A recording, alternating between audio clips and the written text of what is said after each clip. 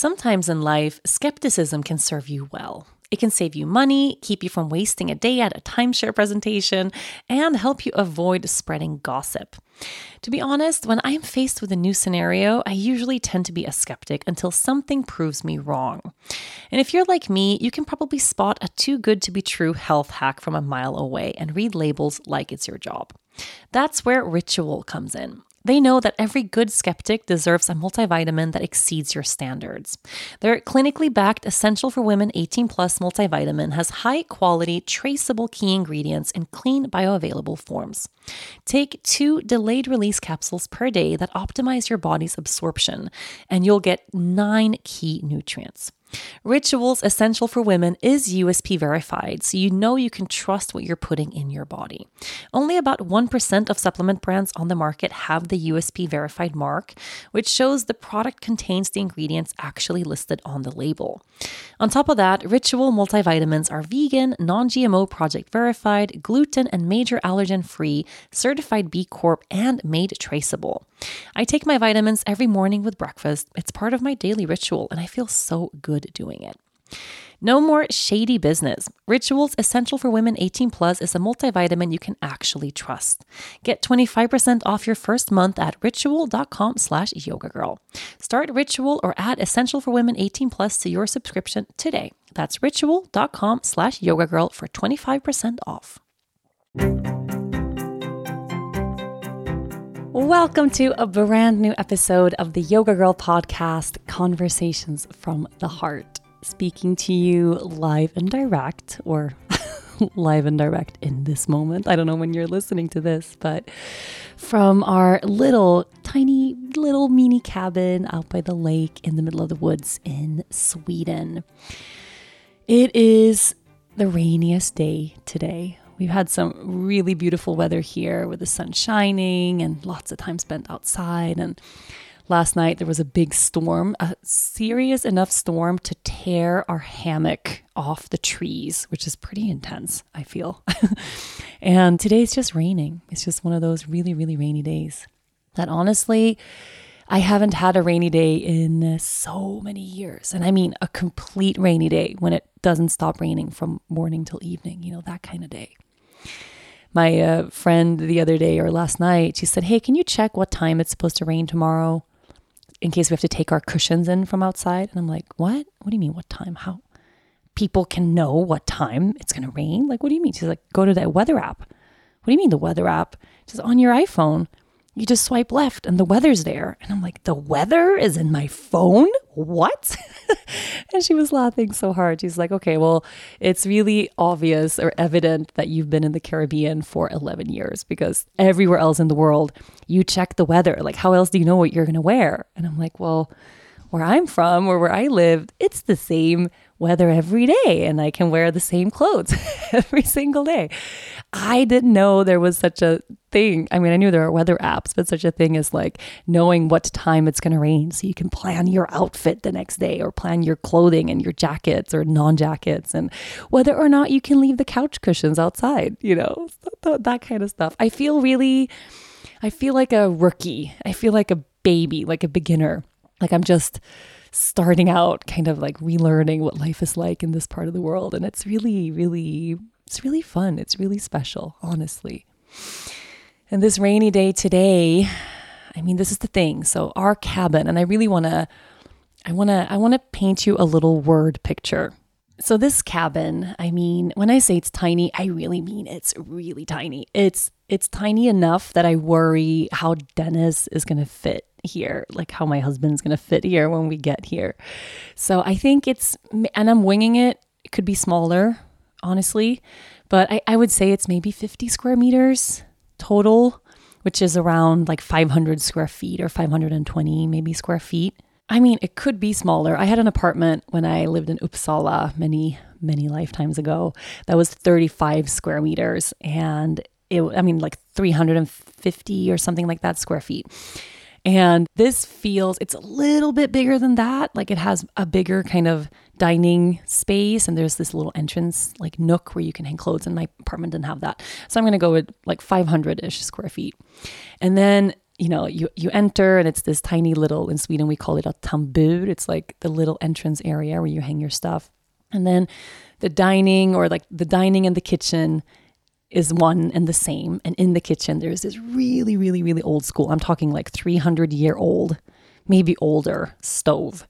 It's like a wood fire stove that you can it has a little oven, it's like a wood fire oven that you burn and you can cook there. It's beautiful. It's really, really special.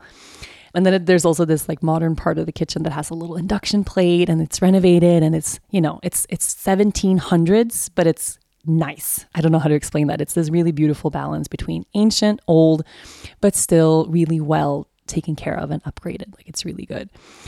And then there's a little bathroom, a shower, and then we have a little living room, tiny little living space, which is where my friend Michaela, who's basically living and co-parenting with me out here in the woods, which I love. She comes every couple days and stays like 2-3 days, and then she goes back to Stockholm and then she comes back out. It's amazing.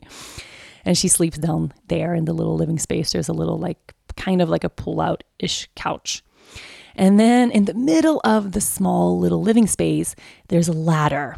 It's not a staircase, okay? Like I need to make this distinguish between that. It's basically a ladder. It's almost vertical and it goes straight up into this tiny loft. The loft is so low, I can't stand up straight in there. I mean, Dennis is going to have to double over to be upstairs for sure. Leia can stand up straight, which is great. But it spans almost over the entire house. So it's pretty spacious in terms of like actual width and size.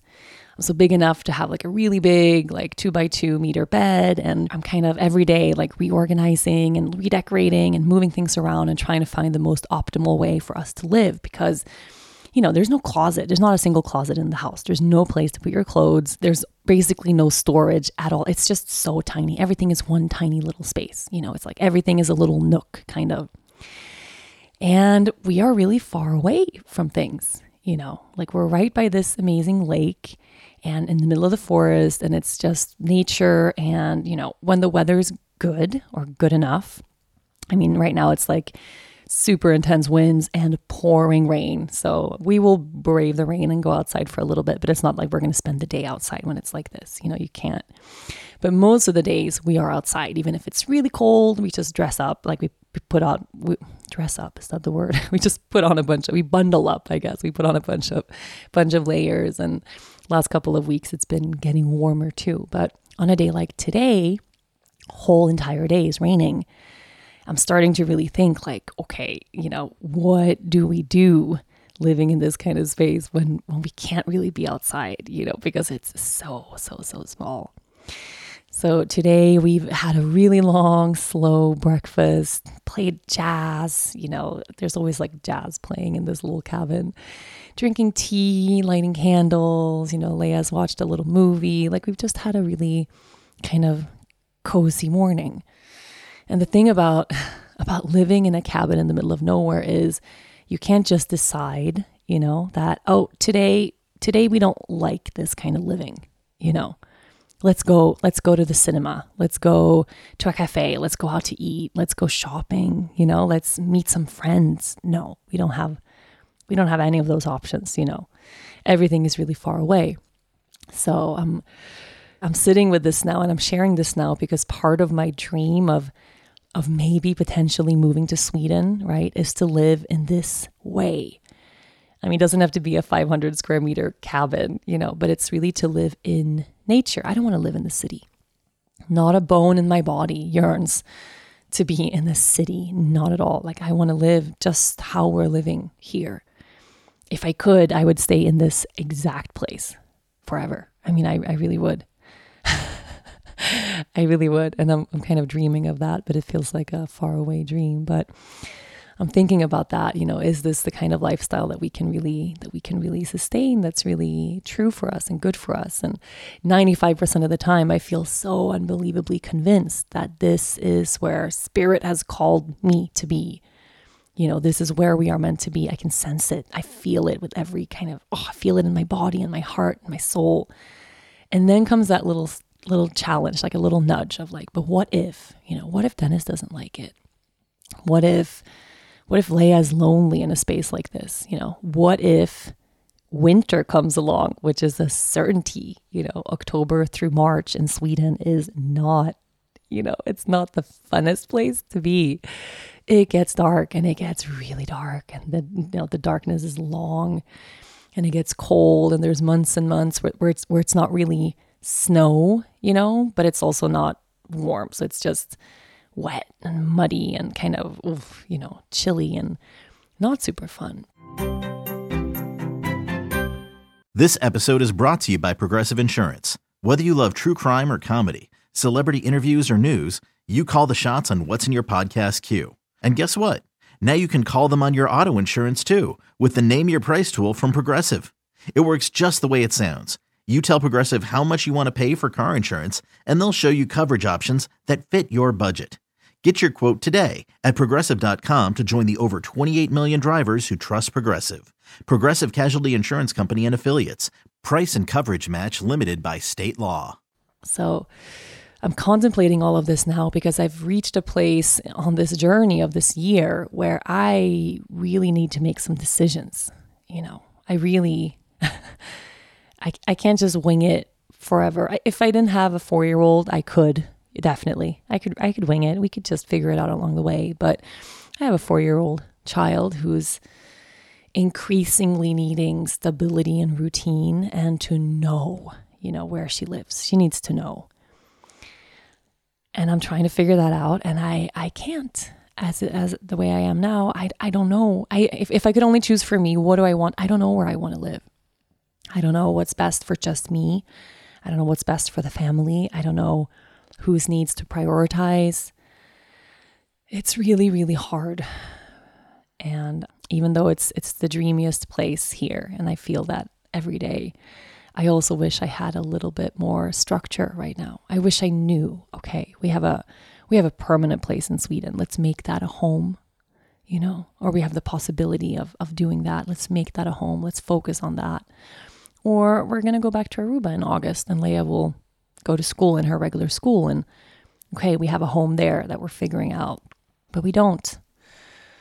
So there's a lot of that feeling of just floating in uncertainty right now, which is kind of, we have an eclipse. We have a super blood moon eclipse this week. Actually, it's today. I'm recording this. It's Wednesday. It's happening today. And eclipses are really, can be really destabilizing. Like this feeling that the earth is shaking beneath you again, especially if you were going through something earlier this year or a couple of months ago and you've been processing it and settling a little bit. Eclipses tend to shake up that thing that you felt like you had just settled into. And that's what I'm feeling right now. I feel like this week, I'm really called to question my decisions right now. Is this good for me, for her, for him, for us? And I think one of the most challenging things about all of this is it's really hard, and I know I'm not alone in this, it's really hard to make decisions just for yourself. And that's something that I'm really trying to learn. I know you're going to resonate with this, or I know so many of you listening are resonating with this. It is really hard to make a decision that's just for us, right? Just for our own well-being, just for what we want. If I were to completely put my own needs aside and just focus on Leia, yeah, it's still unclear. I feel like if I had a really clear answer there, would she be happier in Aruba or in Sweden? I actually don't know. I know she has her school in Aruba and stability there and friends there. And, that's the one point of stability that she still has is that school. And it's such a good school. It's so good. This Montessori that she goes to there. So if I were to just focus on her, probably I would say, okay, let's just figure this out in Aruba and go back. And then maybe the dream of Sweden happens some other time, right? But I think about that as a possibility, and my whole being just resists it. My whole being just kind of rejects it. I don't want to go back not being able to eat any organic foods. Okay, that might sound super arrogant of me or super privileged of me to say, but having spent now, how long have we been here? Have we been here an entire month? Yeah, over a month we've been in Sweden. eating all organic foods, all organic vegetables. And food cost here has been cheaper than what we normally spend on food in Aruba by far. I mean, I'm spending way less here. Of course, there's 2 of us instead of 3 of us, but also just in terms of how we're eating and things like that. The idea of going back to that, not knowing that, how we're detoxifying our bodies right now in this way, just the availability of really healthy foods. Aruba doesn't have that. We don't have it. It's just not there. There isn't organic farming and it's not that kind of culture. And here I'm literally getting my vegetables down the road. Even when I go to the grocery store, the closest one, I can tell, because I only pick the organic things that are there, and they're all from this area. It's grown right here. And I can really pick and choose, and we're eating seasonally. What's in season right now? That's what we're eating. We're not eating something shipped from 5,000 miles away. We're just eating from here, from the land, which is this yearning that I have to live off the land, to be connected with the land, and living this kind of way where everything I'm eating is, I don't know how it was grown or how it was produced, how it got to my plate. I don't know the chemicals involved in that process along the way. There's a disconnect there between me and my food. And that I can feel as, it feels like a basic human need to me right now. It feels as necessary as clean water. I need to know that this food is grown here in a way that's supportive of this earth, in a way that's supportive of our health. And in Aruba, that is impossible. It just is, You can go on vacation and have the best time, and you can spend some time picking and choosing at the grocery store. There's health food aisles and things like that. But sustainably, long-term, for an entire life, no, it's not the same. So that feels like a big challenge, And Dennis and I made the decision. So the house it's 95% finished now, and completely remediated, completely renovated, completely finished, floor to roof. And we've decided we're going to Airbnb the house while we're figuring out what to do with our lives. So while we're in Sweden, we'll rent, and hopefully we can recuperate some of the money lost. Nothing was covered by insurance, so everything has been out of savings, which has been a really, really challenging thing for us. And since everything we own literally is out of the house, we don't have one single personal belonging left in the house. It seemed like the easiest thing to try.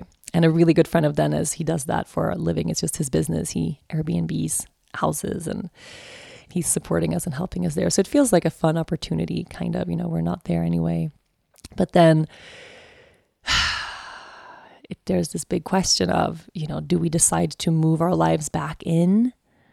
And then that's it. Then we're living in Aruba. Or do we follow this kind of scarier, more uncertain path that feels much more aligned to me?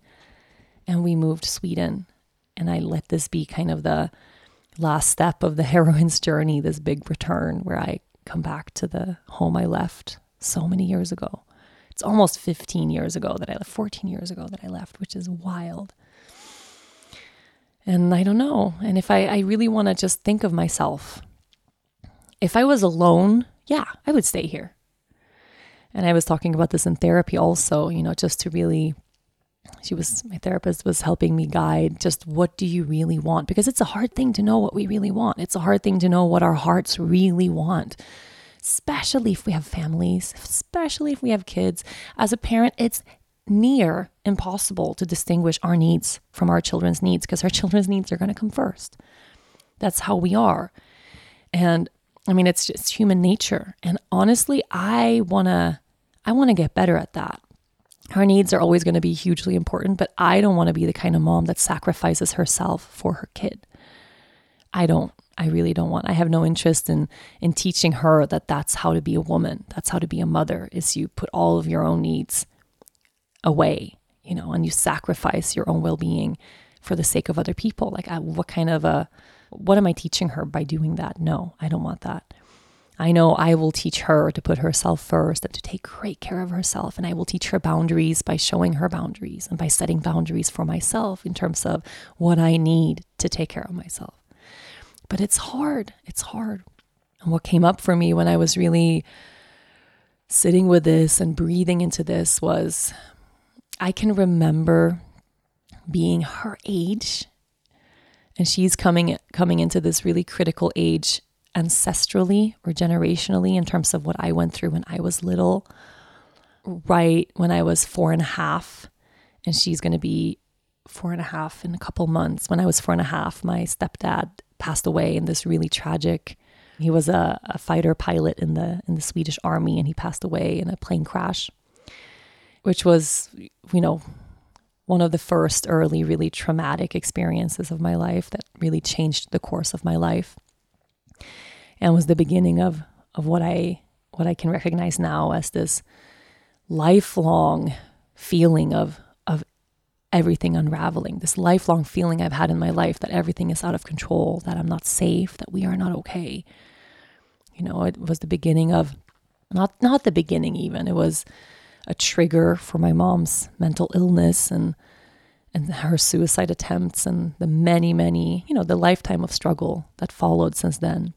And that feeling of being 4.5 and feeling like your entire life has been ripped from beneath your feet, feeling this complete loss of safety in every single way, feeling like you don't know where home is, which I didn't for so many years. Honestly, for so much of my life, we moved so often when I was little, from place to place to place to place to place. I changed schools so many times. And that feeling that I always had was, on a whim, my mom would uproot us and we would go, right? Like I lived with my mom and my dad when I was really little. And even then, when I was 1, 2, 3, like that kind of age, we moved a bunch of times, which is hard for a kid. It really is. It's, as a child, we have our safety in structure and stability, and all of that is in the home, right? And our things and what we know as facts and truth and security and the walls and the roof and the floor of our house, right? So to have that kind of, being uprooted so much when you're really little, even if you're super little, I think that's hard. And if you have a really stable home life with parents that are super structured and stable and safe, and you know that you're okay with them, you know that they're okay with you, you're going to be that anchor for them, right? But I didn't have that. I had a dad that wasn't present when I was little and a mom that wasn't well. So, and then, she met this guy and fell head over heels in love, and we moved again and had our whole entire lives uprooted and went to the south of Sweden so that she could be happy with him. And my whole life, my whole life, I've made these excuses in a way for my mother. It's been really important to me that I'm able to uphold my mom in this light of, she's the best mom. She's perfect. She does no wrong. She does no harm. And it took me a lot of therapy and a lot of years of adulthood even to realize that there is a psychological term for what I was suffering through with my mom my entire life. It's called enmeshment. Enmeshment is, and it's usually with a parent, if you have a parent that is mentally ill, or if you have a parent that suffers from addiction, when you confuse your own being, your own sense of self with your parents, right? When you become so interconnected with your caregiver or your guardian or your parent or a person in your life that you can no longer distinguish between your own well-being and theirs. You can no longer distinguish between your own wants and needs and theirs. And it becomes impossible to set any kind of boundaries in your own life. So for a long time when I was little, someone would ask me, "How are you doing?" And I would think, "How's my mom doing?" I thought that was the answer to that question, for full on. I thought that the answer to the question, "How are you?" was, "How's my mom?" Because that's how I would gauge how life was. Is life okay? Is it not okay? Is it scary? Does it feel safe? How is she doing? Where in that stage of her illness is she, right? And that kind of enmeshment, it becomes, what's the word I'm looking for? It becomes impossible to grow up into an adult that knows how to take care of themselves if you're enmeshed with a parent or with a family member, because your entire awareness and energy is going to always be left with them. So instead of how can I take care of myself, the question becomes how can I take care of them? Instead of how can I make sure I'm safe, it becomes how can I make sure that they're safe? Because by extension, when they're safe, you feel safe. When they are grounded, you feel grounded, right? When they're okay and not suicidal and not wanting to die and not crying all day, your life feels a little more manageable, right? So their needs become greater and bigger than your own. And for me, my whole life, I had this it was so important for me to protect my mom, to never speak ill of her, to never, ever, ever question her. Never in my life could I question her. It always felt like a betrayal, even to say, even if she would do something outrageous, something really harmful, something truly awful, right? I could never acknowledge to myself that something bad had happened, that she had made a mistake or that she had done something wrong or she had done something that harmed me, because that meant betraying her, and betraying her meant she might unravel, and that would threaten my whole sense of survival, right? My whole sense of safety was in her loving me and being present and being there and not abandoning me and being okay. So I had to make excuses that everything was normal, everything was fine, everything was great. She was the best at everything. When, truth be told, a lot of the times she fell really short. And that doesn't mean that, I'm walking around today feeling a lot of blame or feeling a lot of, oh, she was a terrible mother and oh my God, I hate her, or any kind of feelings like that. It's just stating a fact. I can hold that without a lot of emotion today. I really can. Just, I had a parent that wasn't mentally well. It wasn't her fault and it wasn't my fault. But I spent most of my life thinking it was my fault and my responsibility to fix. And that's the issue. So something like the fact that I moved every 2 years of my entire life. For the first, I think 6 years of my life with Dennis, for the first 6 years of our relationship, once a year my mom moved. So every time we visited from Aruba to Sweden, we would visit my mom in a new place, in a new apartment, in a new house. And I would always say, even as an adult at that time, I'm like mid-20s to Dennis, yeah, my mom, she loves to shake it up, She loves to decorate. She loves to make spaces cozy. So that's why she moves so often, because and now I can think about that now and I'm like, man, I had to make excuses for her like that my whole life. And she still had young kids then when I was at that age, like teenagers who lived at home. And I remember that feeling being little. I remember 3, 4, 5, 6 until I was 13, that child, little Rachel, the feeling of being dragged from place to place, the feeling of being almost like I was a rag doll. And I was like holding on to my mom's like coat pocket as a tornado just kind of moved from place to place and met a guy and met another guy and divorced that guy and had a baby with this one and changed jobs over here. And we moved from place to place to place to place, right?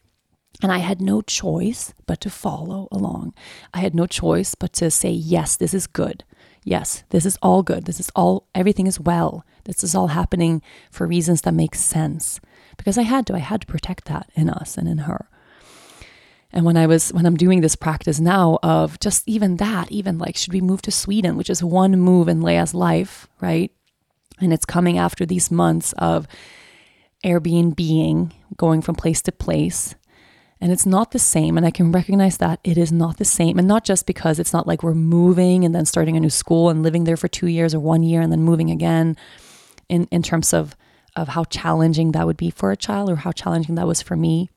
And it's a period of our lives that is out of my control. And I'm sure a lot of this, when I was little, felt like it was out of my mom's control too. I'm sure, and a lot of it relates to probably being really challenged and feeling supported and being able to make sound decisions, right, as a single parent. But I can feel that feeling of complete out of control helplessness, that feeling of being uprooted, of I'll have to start another school now again. That feeling of I have to say goodbye to all my friends now again. And that feeling of also my mom trying to make it exciting, like you get to choose a new color paint. What do you want for this room? And me knowing, at 7, like this is bullshit, the choosing a new color paint for my room, it doesn't make up for any of this. But I had to go along and go, yeah, this is exciting and this is fun. But it wasn't fun. It was scary as hell. It was scary as hell. It was shit. And that feeling in me, you know, the mere possibility of passing some of that on to Leia by maybe making the wrong decision now, right? What if I choose, okay, I'm going to go with this big gut feeling now and what feels like universal alignment, and we're going to give Sweden a try, right? We don't have to do this big permanent, we're uprooting Aruba and we'll never come back there and we're going to live in Sweden now for the rest of our days. It doesn't have to be that way. Of course, we can do, hey, let's give Sweden a year. You know, she's 4. She's in this age now where school-wise, you know, we don't have to commit to one thing. It's like when she's 7, 8, yes, you know, we can't just move her around like that. And I don't want to move her around like that either now. I don't want to hop around. I want to find a home. Permanent home to live, to set those roots in a real way. But the feeling or just the mere possibility that I might fuck this up now, I might make a choice that I feel is really for me, like really, like I feel it, you know, and we give Sweden a try. And what if it doesn't work out? What if after a year it's bad? You know, what if my old family drama and trauma is here with people, with family, with my mom, for instance? It's a big play, like silent player in this, because as you know, or I haven't spoken about this that much, barely anything, but we haven't spoken in a year and a half, right? So what if I fuck it up? What if we try Sweden and it's not good? It's bad. It doesn't work out. And then, okay, we have to go back to Aruba. Then have I done that to her then, right? Is she going to have that feeling of that ragdoll bounce around, no control, like dragging her from place to place? Like there's no way I will risk putting her through that. No way. No way. That was, no. Imagine the softest sheets you've ever felt. Now imagine them getting even softer over time. That's what you'll feel with Boll & Branch's organic cotton sheets. In a recent customer survey, 96% replied that Boll & Branch's sheets get softer with every wash. Start getting your best night's sleep in these sheets that get softer and softer for years to come. Try their sheets with a 30-night guarantee, plus 15% off your first order at bollandbranch.com, code Odyssey. Exclusions apply. See site for details. And as I sit with this, and also as I talk about this and as I process this, I can recognize the difference, right? The difference is that I'm a really stable parent, right? I am mentally well. I'm here. I'm present. You know, her life isn't an unsafe place for her to be. Our lives isn't filled with horror and scary things. No, it's not filled with death and with separation and abandonment. And no, she hasn't had that, right? She's had a really safe, really stable life. And then we have this thing, we found toxic mold in our house. It's an uncontrollable thing that I did the best I could with every step of the way, right? So I also know that since she's stable and she has a completely different upbringing, a completely different family structure, completely different life than I had when I was little. She has 2 present, loving parents, right? There for her every moment of the day. Probably what was a trauma for me, or several traumas, like connecting to each other, won't be for her. Probably, you know, that if I remain stable and present in her life, that she will feel safe, that how we live and, you know, what's going on in the circumstance, it's not as important as it was for me when I was that age. You know, for me, knowing that I didn't have safety in those family dynamics, in like, I don't know if my mom's going to be okay today. I don't know if my mom's going to want to be alive tomorrow. Like, I don't know if my dad's going to come back ever. Not having anyone, right? Not having any stability that was real, true stability. Even when my mom did her best, it just wasn't there. And it's not, you know, not anything anyone can change at this point, and not something I think that happened out of malice or, you know, I genuinely think she did the best she could. But I finally arrived at a place in my adulthood when I can say, without feeling like I'm betraying her, or without feeling like I'm risking loss somehow, you know, that she fell really short. And it's a parent's job to take care of their kids, not their kids' job to take care of their parents. And even when I say that, I feel like there's a part of me that feels like, but that's not really true, right? It's deeply ingrained in my entire nervous system that actually it is my job to take care of her, because that's what I did my whole life. That's what I thought my purpose was in this life, right? And no matter what harmful things came, my way from her, I protected that, Like I can talk to friends now who've been with me in adulthood, witnessing just insane, absolutely unhinged, crazy things go on that have been so harmful, and knowing that they were not able to step in and say anything, because if they did, I would become angry with them. So I have friends today that go, but hey, remember when that happened? And you were like, but this is fine. This is fine. And everyone knew this is not fine. I don't have to get into details of drama, but that's kind of what things were, even in adulthood for me, that incessant need to make excuses and to cover up and to make it look like everything's okay, because I couldn't risk admitting that she wasn't okay. Things were not okay. This relationship wasn't okay and hadn't ever really been okay. You know what I mean? That's kind of the thing that's been, because we had this dynamic of, especially as I became an adult, as I had Leia, where we had a lot of these feelings of, or ideas of, but there's been healing now.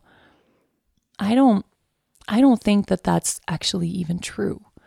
What I think was there is that I healed, right? I did a lot of work in healing my own traumas from my own childhood, which meant I could interact with my mother in an easier way.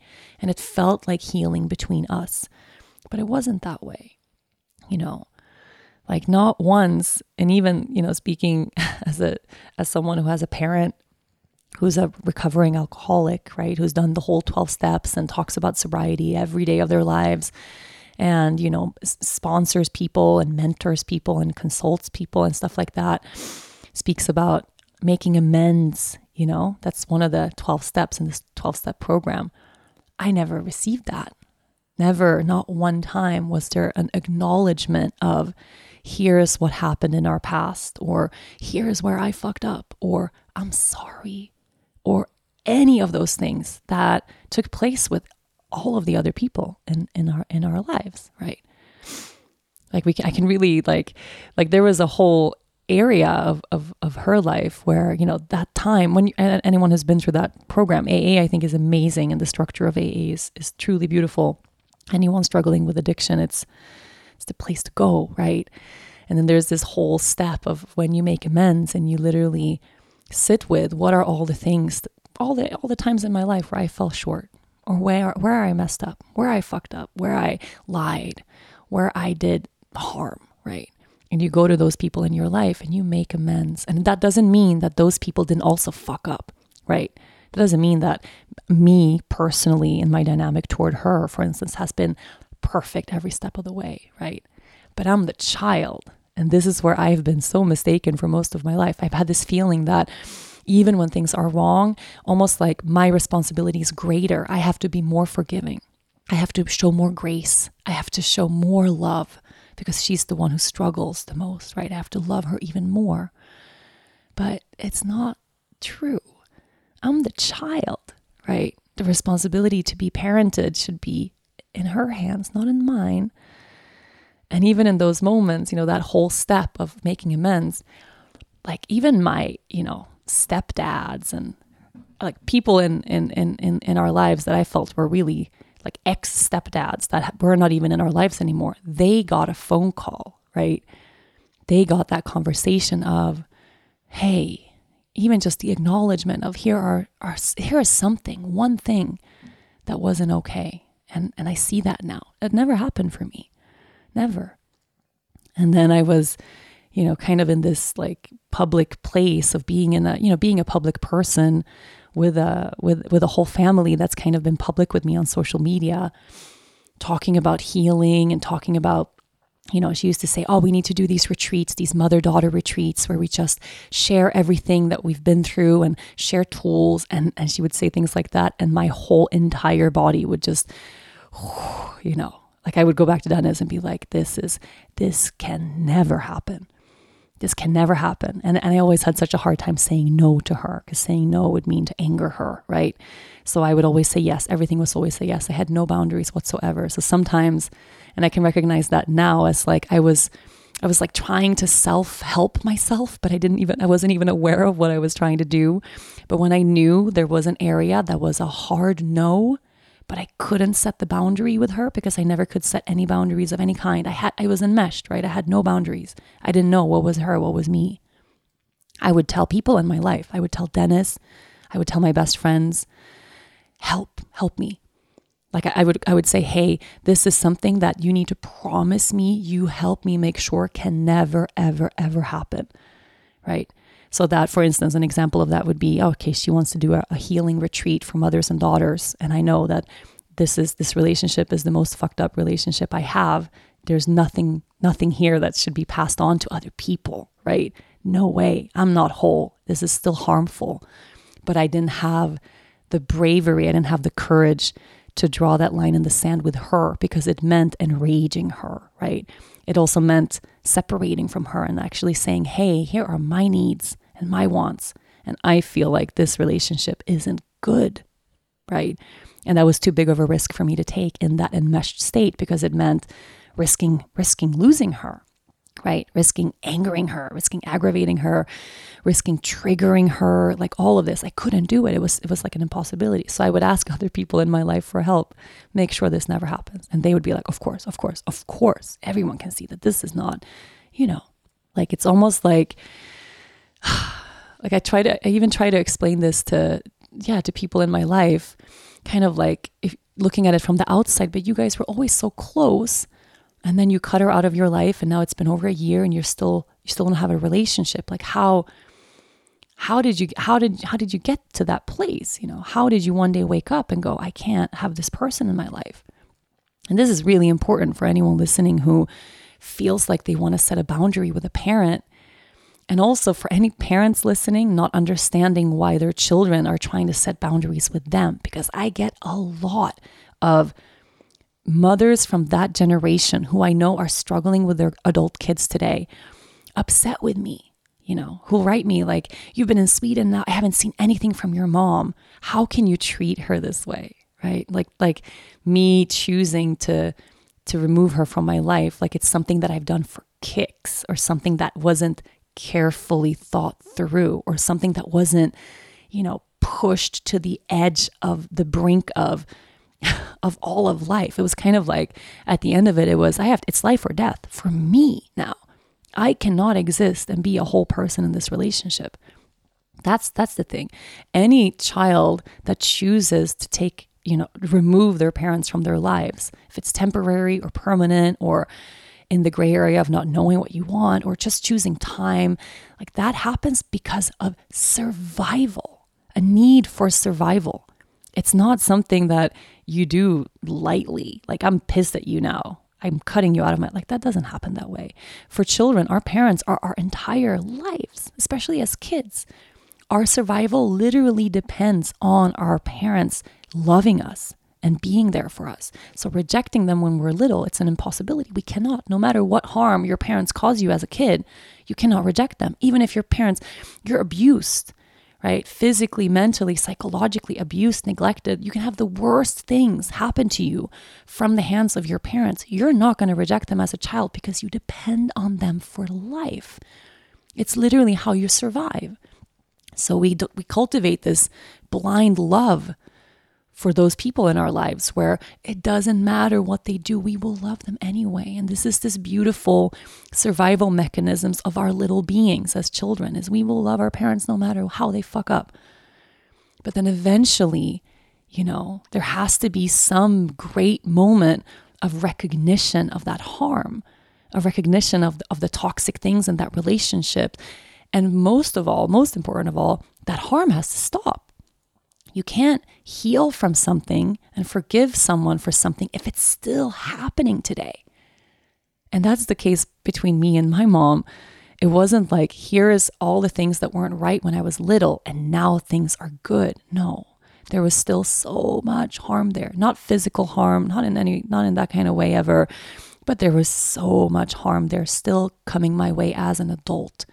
So many boundaries crossed, so many things that it's not helpful for me to go into the details of that, but a continuous string of things that were not okay. So how can you possibly heal from the things that happened when you were little if they're still happening today, if there's still not a change or a shift or a growth there? You can't. So when a parent decides to cut, or when a child decides to cut a parent out of their lives, that's happening because they're trying to survive, right? They're trying to choose themselves, maybe for the first time in their entire lives.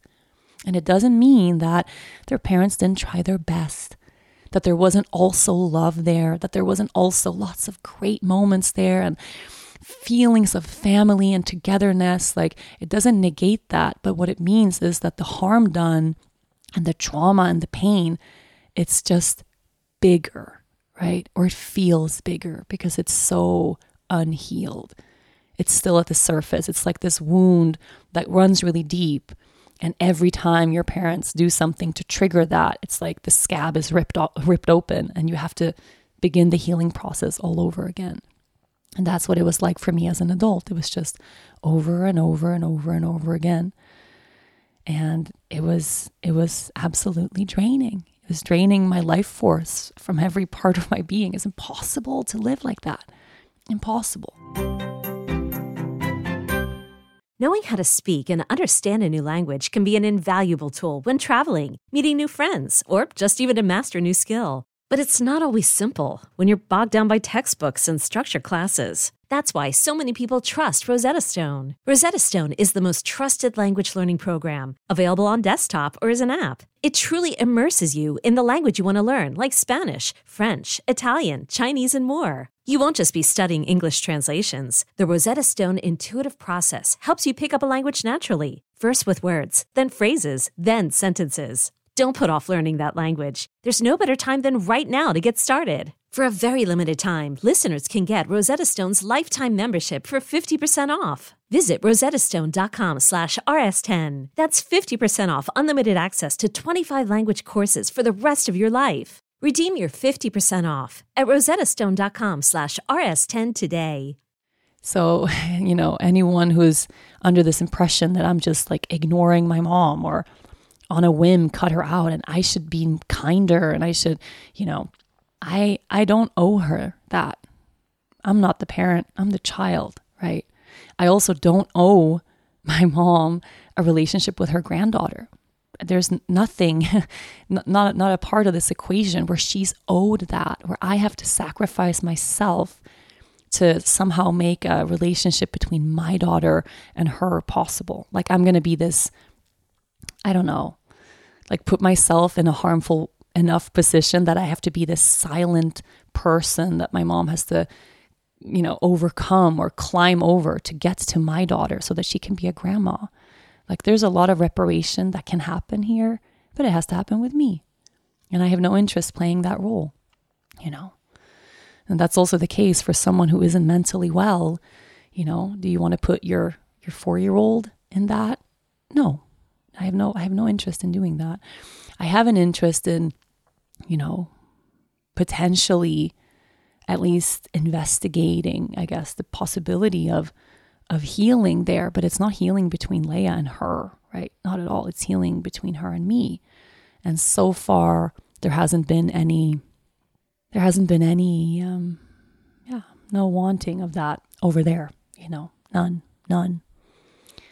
And that's the challenging part of dealing with family dynamics when something is really off, is that oftentimes both parties are speaking from this place of pain and it becomes really challenging. It becomes really hard to listen, right? And I think that's where she's at now, is that no matter what I say, it's really hard for her to objectively hear me. And for me, as long as I'm not heard or seen, I have no interest in pursuing a relationship, right?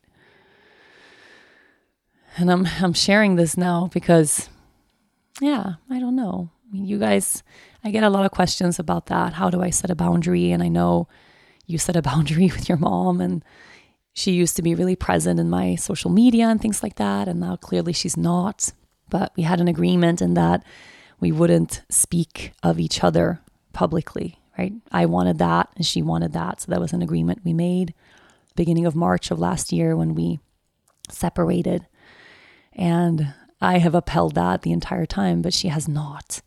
And I get a lot of people reaching out whenever there's whenever she's in a public space sharing something or answering questions about why I cut her out of my life, and she's making things up of why she thinks that is, but she never once asked me why, right? Can you believe that? Not one time did she ask, hey, why did you feel you needed space, right? Not one time. Or what is something that would be helpful for you now for us to find our way back together? Or not one inquiry, right? So it's been challenging for me to be on the outside of that and then hear from people how she's, putting words in my mouth, I guess, or speaking on my behalf. There was this, Rachel cut me out because she didn't like that I had a podcast of my own. She was jealous of my podcast. And I'm like, what? What? How is this a conversation? How is this a thought even, And how lovely it would be to have that question asked, hey, let's talk about that. I would love to share that, but that has never once been brought to me, So things like that. And I realized that was actually in this last week, in talking about this, when people are reaching out and, hey, I heard, did you know your mom said this or your mom did that? And it's overwhelming, honestly, the true feeling is it feels really unsafe. That's the feeling of an unpredictable is I don't know how she is. I don't know what she's doing. I don't know if she's well. I don't know what she's saying. I don't know how she's talking about me and this. And it feels really unpredictable. Like any moment there can just be I'm not safe in that relationship, even though I am not in that relationship anymore. I removed myself from the equation, but still I'm not safe, right? And that feeling isn't a good feeling at all. And I was talking about that this week because it felt really important. And it occurred to me that, and someone asked, but how you spent all this time, you didn't do a single podcast on this topic. You didn't mention her in any channel, even one time. Why? Especially since she's not honoring that agreement at all and hasn't for many months, And I sat with that. Well, why? Well, I don't want to betray her. It's still that same little girl feeling of, I don't want to anger her. I don't want her to be angry. I don't want to trigger her. I don't want to have more drama. I'm still that little 4-year-old protecting my mom. And every time I choose that over choosing what's best for myself, I'm going back into that dynamic again, even though I stepped out of the relationship. So even talking about this now really from my own heart is choosing myself, right? This is me choosing me. And it's one of those things that when you've been enmeshed, when you've had a parent with a mental illness or an addiction, it's very, very hard to know what your wants are, what your needs are, because the go-to is always to look at, well, what do other people need? It's almost like you're not at home in yourself because you weren't allowed that when you were little.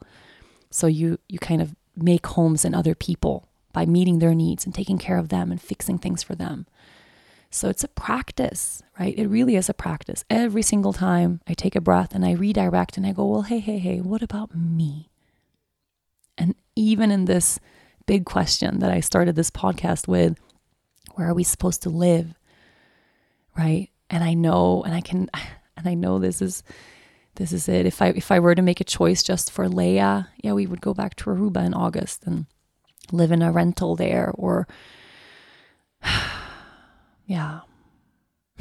eat the non-organic foods and the glyphosate and live in the air conditioning and have that kind of life that I actually don't feel is where I'm meant to be. But I would do that for her. I would sacrifice that and do that for her. When actually what I want, and I mean, I tear up saying this because it's hard to allow myself this wanting. It's really hard to allow myself this dream because it's just for me. I'm not even sure Dennis wants this, to be honest. I gave Aruba 11 years, and he said that many times. You gave Aruba 11 years. Like, I'll give Sweden a try. I know he will, but he'll do that for me. It's like he will make that sacrifice of leaving his home. He loves Aruba. He wants to live there.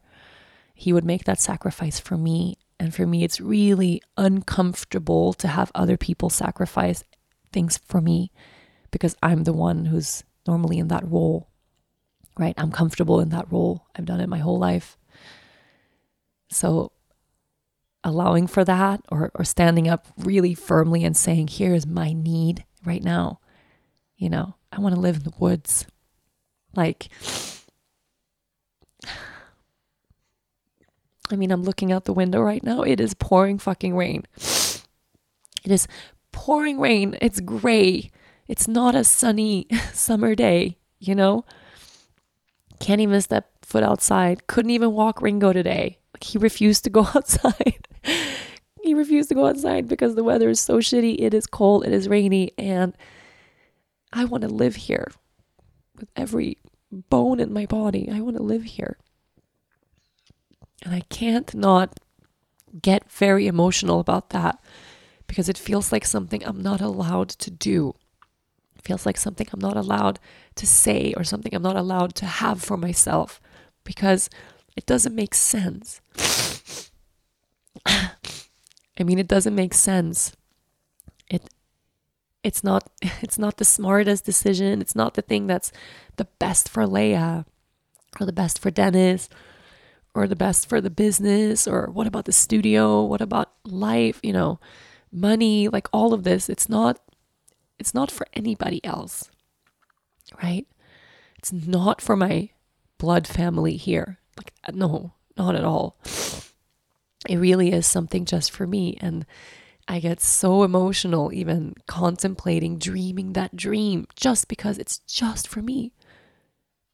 Like, it's not for fucking anybody else. It's not for anyone else's convenience or because it's smart or because it's a sound thing to do or, it is crazy. Even the thought of, like, I was thinking to rent this little 500 square foot cabin, let's rent this for a year. And it's like, there's not even a second room. Like, Leia wouldn't even have a room.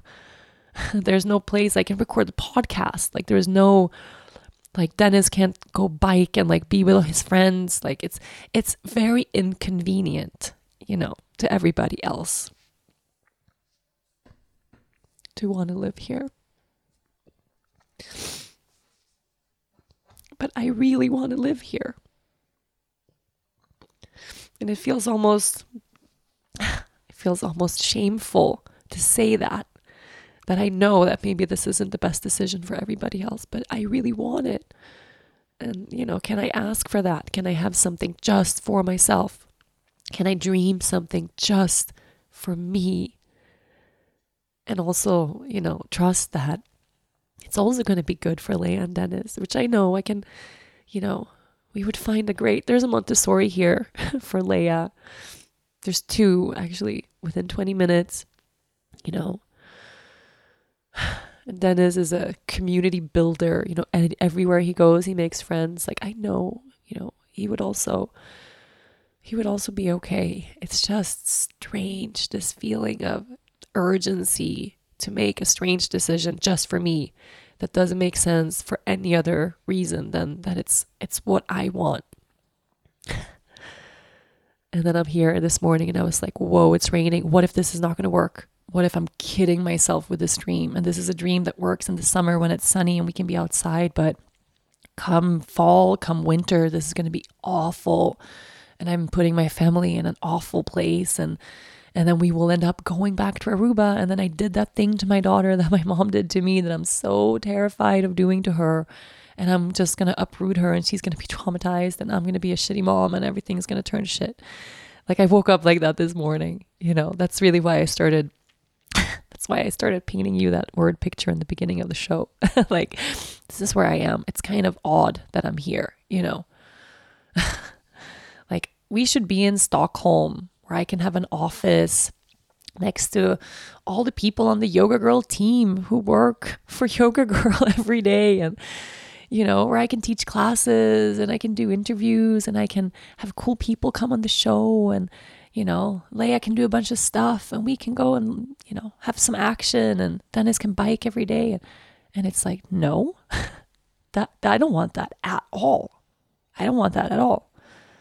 I want to live in this tiny little cabin in the middle of nowhere, even when it rains. So maybe that's what I'm going to do. Oh my God. Listening to this show must be like,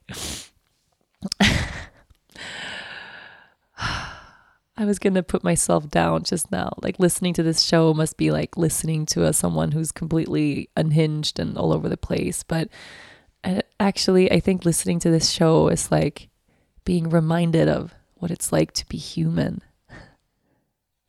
This is how we make sense of life. This is how I make sense of life, and this is how you make sense of life too. And I'm really grateful that you're here listening to this and giving me this space to process, and kind of feel like I don't feel like we're holding hands, you and I, right now, but I feel like if I close my eyes, I can feel your hands on my back, just like this quiet support, even though you and I mean you listening, we're not drinking a cup of tea together now, sitting on the same couch in this cabin, but I can feel this silent feeling of just support, like your hands on my back, like presence. That's what it feels like recording this show. You listening to this podcast feels like presence to me. And I'm really grateful for that.